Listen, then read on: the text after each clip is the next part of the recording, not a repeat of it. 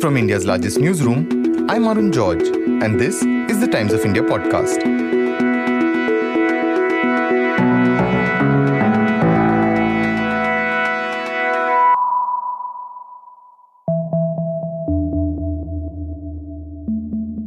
Tens of millions of people were left in the dark after the major power cut. Authorities have blamed the outage on a voltage surge after generators were temporarily switched off to save energy. आगे से आटा महंगा है और जितनी भी खाने पीने की अशियाएं महंगी हैं, गरीब आदमी की तनख्वाही वहीं की वहीं है, तो गरीब आदमी का जीना आराम हो गया है। देखो अब इंसान क्या करे। Atta costs double of what it did last year. There's rationing for costlier fuel, and there are power blackouts. Add to the mix a horrific terror attack that left nearly 100 dead, and you have the situation in Pakistan as of last week. The most obvious sign of Pakistan's economic distress was the power blackout on the 23rd of January, where all of the country had no electricity for most of the day. Since then, the Pakistan government has entered into negotiations with the International Monetary Fund to get money so that it can repay lenders and keep the economy functioning. In this episode and the next, we're going to be looking at two of the biggest issues affecting Pakistan presently: an economy that needs to be bailed out and terrorism in the country. In today's episode, we're taking a look at the Pakistani economy and the distress it's in. We're looking at how Pakistan can emerge from the current economic crisis and the need for long-pending economic reforms. For this, we spoke with London-based financial columnist and author Yusuf Nazar to analyze the financial crisis. Yusuf Nazar was formerly Citigroup's head of emerging market investments. He worked with Benazir Bhutto as a student union leader in the 1970s and spent many years in exile before returning to Pakistan. We started by talking to Yusuf about the negotiations with the International Monetary Fund, or IMF. On the 2nd of February, the IMF refused to release funds to the Pakistan government just yet. Yusuf Nazar says that's because the IMF didn't approve of Pakistan's plan for the power sector, which is deeply in debt. Basically, it is in the energy sector, electricity and gas. It is the net amount that is owed by different energy companies to the government authority. That has ballooned to about 4 trillion rupees. Roughly speaking, is about like $15 billion. That is the significance of it. It is internal, it is not external, but as a percentage of the GDP is over 5%.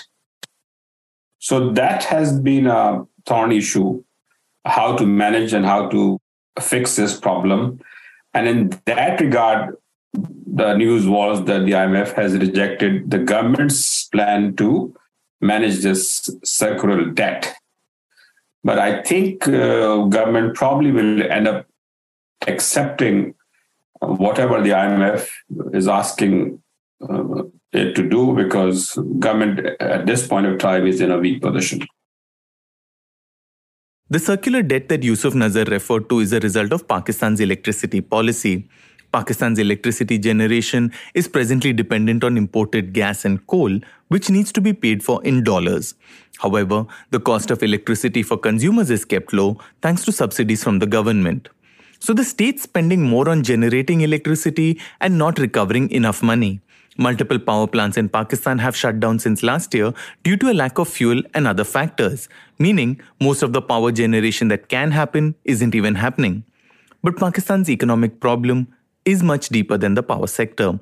Yusuf Nazar says Pakistan's economy has always gone through boom and bust cycles. He says the economic impact of the pandemic, widespread floods in 2022, and the Ukraine war came together at the worst possible time for the Pakistani economy. 90% of the economy in Pakistan is driven by consumption. When there is some expansion in the credit or some aid flows, then the consumption picks up, but then it becomes too heated.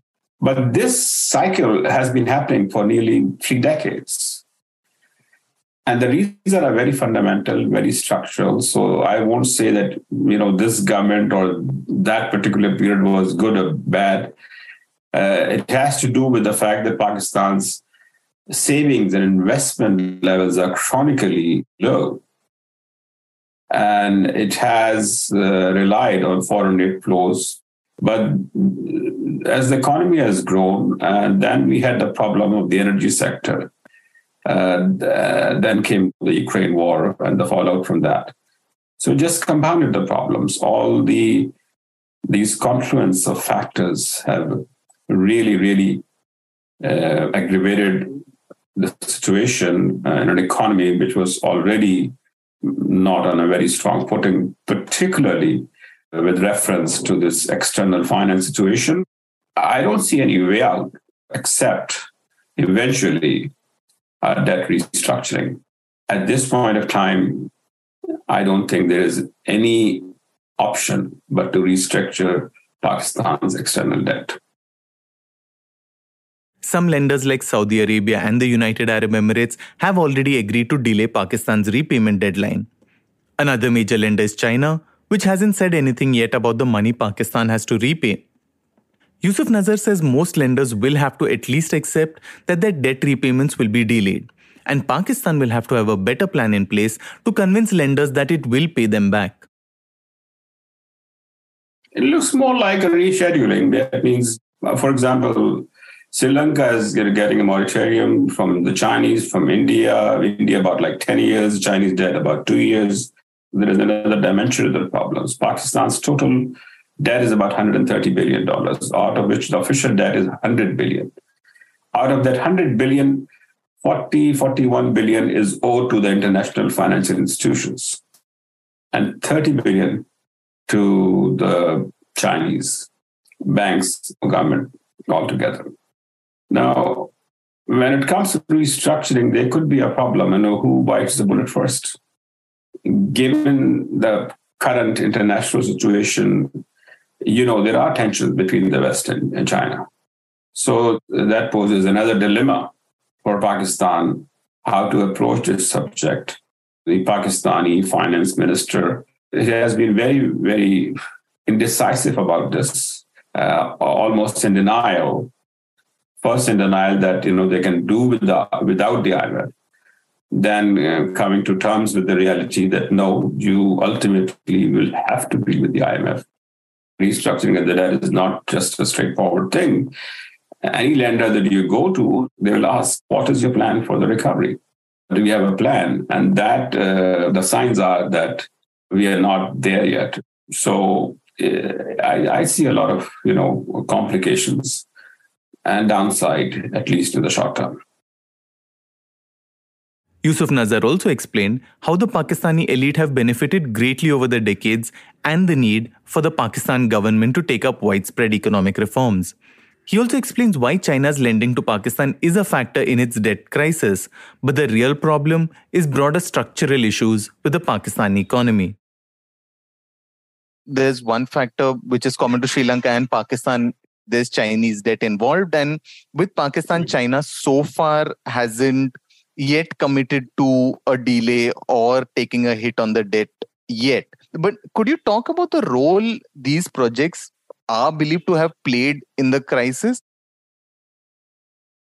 No, it is not the biggest factor. It is a factor. In 2017-18, as the power plants were installed and Pakistan's power generation capacity expanded, the imports did contribute to the worsening of the current account deficit. This has been caused more by a record spike in the global oil prices, more than anything else. Last year, imports were $80 billion. This year, imports, it looks like they will be about 60, and that is in large measure due to the fall in the oil prices. Some people would like to say that, it is the Chinese debt. China is Pakistan's single largest creditor, about 30% of its total official debt. But that by itself is not the entire reason for the current crisis. It did create a problem that our exports have not grown. But when you borrow, your debt service obligations grow. Also, the companies that invest, they have to remit their dividends out. So that puts an additional pressure on the external finances. And if the exports are not growing, then you have a serious problem. In terms of the economy on the ground itself, would you have any contact with people in Pakistan about the situation there? And what is the kind of impact that people are seeing on the ground as a result of the economic crisis? Of course, I talk to people, frequently, and there is the great sense of despair, despondency. Last month, there was a huge countrywide power shutdown, although it was attributed to some technical reasons, but people were saying that, well, partly it could be that Pakistan's fuel stocks are low, so the power production is being cut down. And there have been instances of the queues at different petrol pumps and rationing in some places. The inflation has gone up to 27%, but most importantly, the food inflation is around 40%. And that's where it is really hurting the people at large. A lot of the blame for the Pakistan economic scenario has also been placed at the door of who are termed the Pakistani elite, who are said to have done very little to help. Could you explain who this anger is directed at, and more importantly, why? Even the IMF programs, they talk about the elimination of the subsidies on energy. First of all, it's a misnomer. In Pakistan, the independent power plants using even the fossil fuels are guaranteed a return. And the foreign investors are guaranteed a return in dollar terms. Now, when there's a spike in the international oil prices, people were told that, we have to increase the oil price. And then the reaction was, what about these guys, the fat cats, so-called? What about the massive bureaucracy, the, bloated government? There was a report a few years back by the United Nations Development Program that stated that in Pakistan, the corporate sector is given subsidies at that time, 1.7 trillion rupees, which was at that exchange rate was $1.7 billion. Now it might be less in dollar terms, but it's still hundreds of billions of rupees. It is pointed out that nobody talks about the subsidies given to the corporate sector or to the preferential treatment given to sugar mills or to the fertilizer companies, special preferential treatment given to the textile companies. And then on top of it, the real estate sector in which the elites have a major stake, it is practically not taxed. So the burden of the taxes, especially taxes on petrol, utilities like gas and electricity, is passed on to the people because the richest whose wealth is concentrated in the real estate sector get away without paying much taxes. According to one report, 80% of the wealth in Pakistan is concentrated in the real estate, and that is not taxed. The biggest province, Punjab, which is 56% or 55% of the total population of 230 million, pays less tax, property tax, than just one city of Chennai in your country.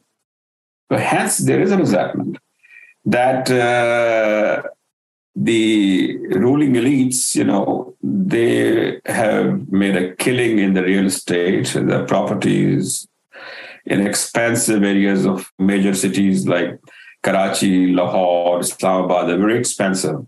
And that has really created more wealth inequalities. And there is a strong resentment because the narrative is that the ruling elites who have ruled Pakistan for a long time, and that includes, by the way, both military and the civil, their policies have been designed just to benefit themselves. And then the people have to basically bear the brunt of any so-called adjustment programs of the IMF. And to be honest, IMF is not the real problem. The problem is Pakistan's governance and its own economic system.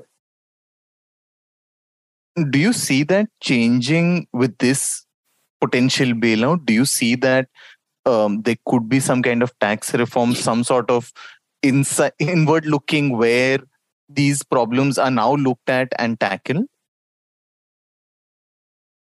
Maybe, it remains to be seen. Every time, there has been a talk about structural reforms, but nothing really much happened in terms of changing the basic, as they say, the structure of the economy. There's always been, a heavy reliance on indirect taxation.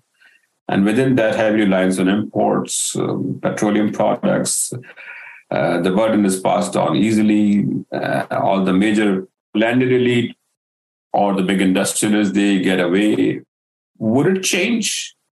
They still have not shown any concrete signs of it. They, till last few months, their hope was that maybe they will get some money from friendly countries, from Saudis or the United Arab Emirates, Qatar or China. They did not take the initiative to start the reform process themselves.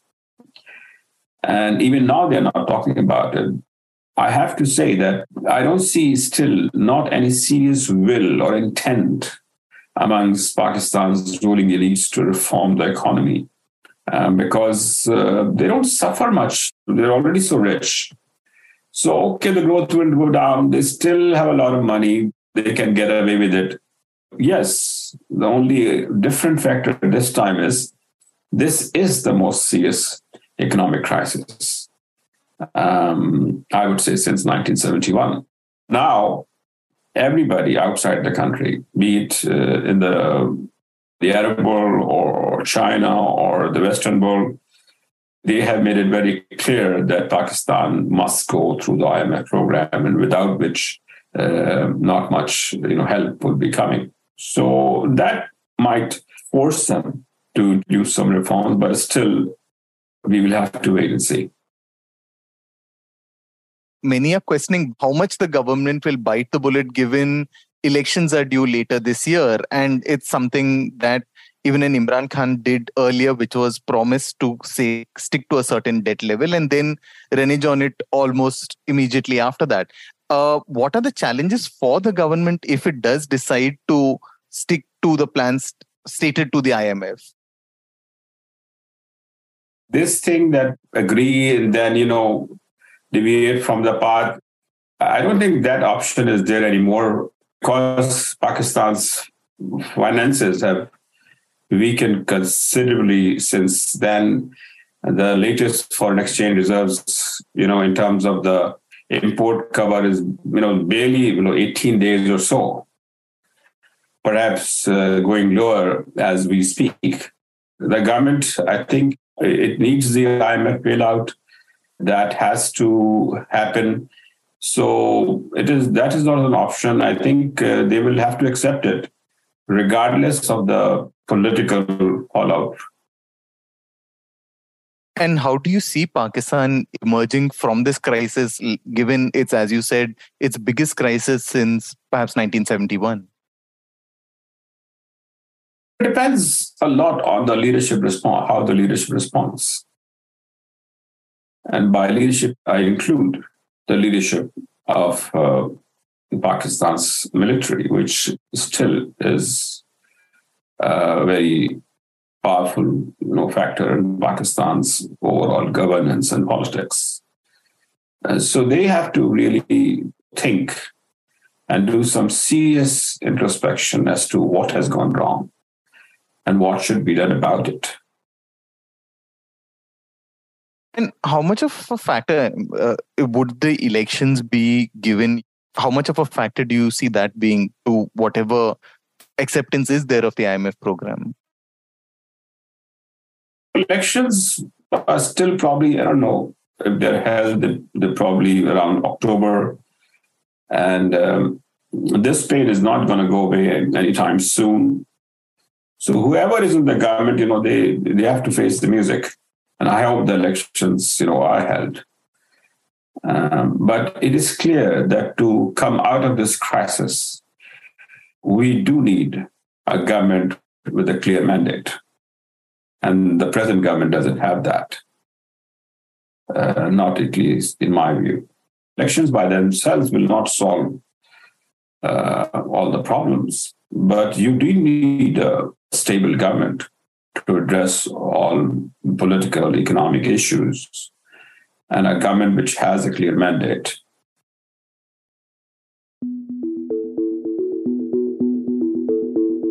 Today's episode was produced by Jairaj Singh, Sunay Marathe, and Anuja Singh.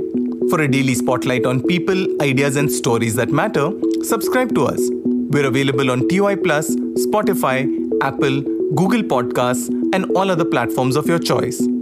For any news tips, email us at toipodcast@timesinternet.in.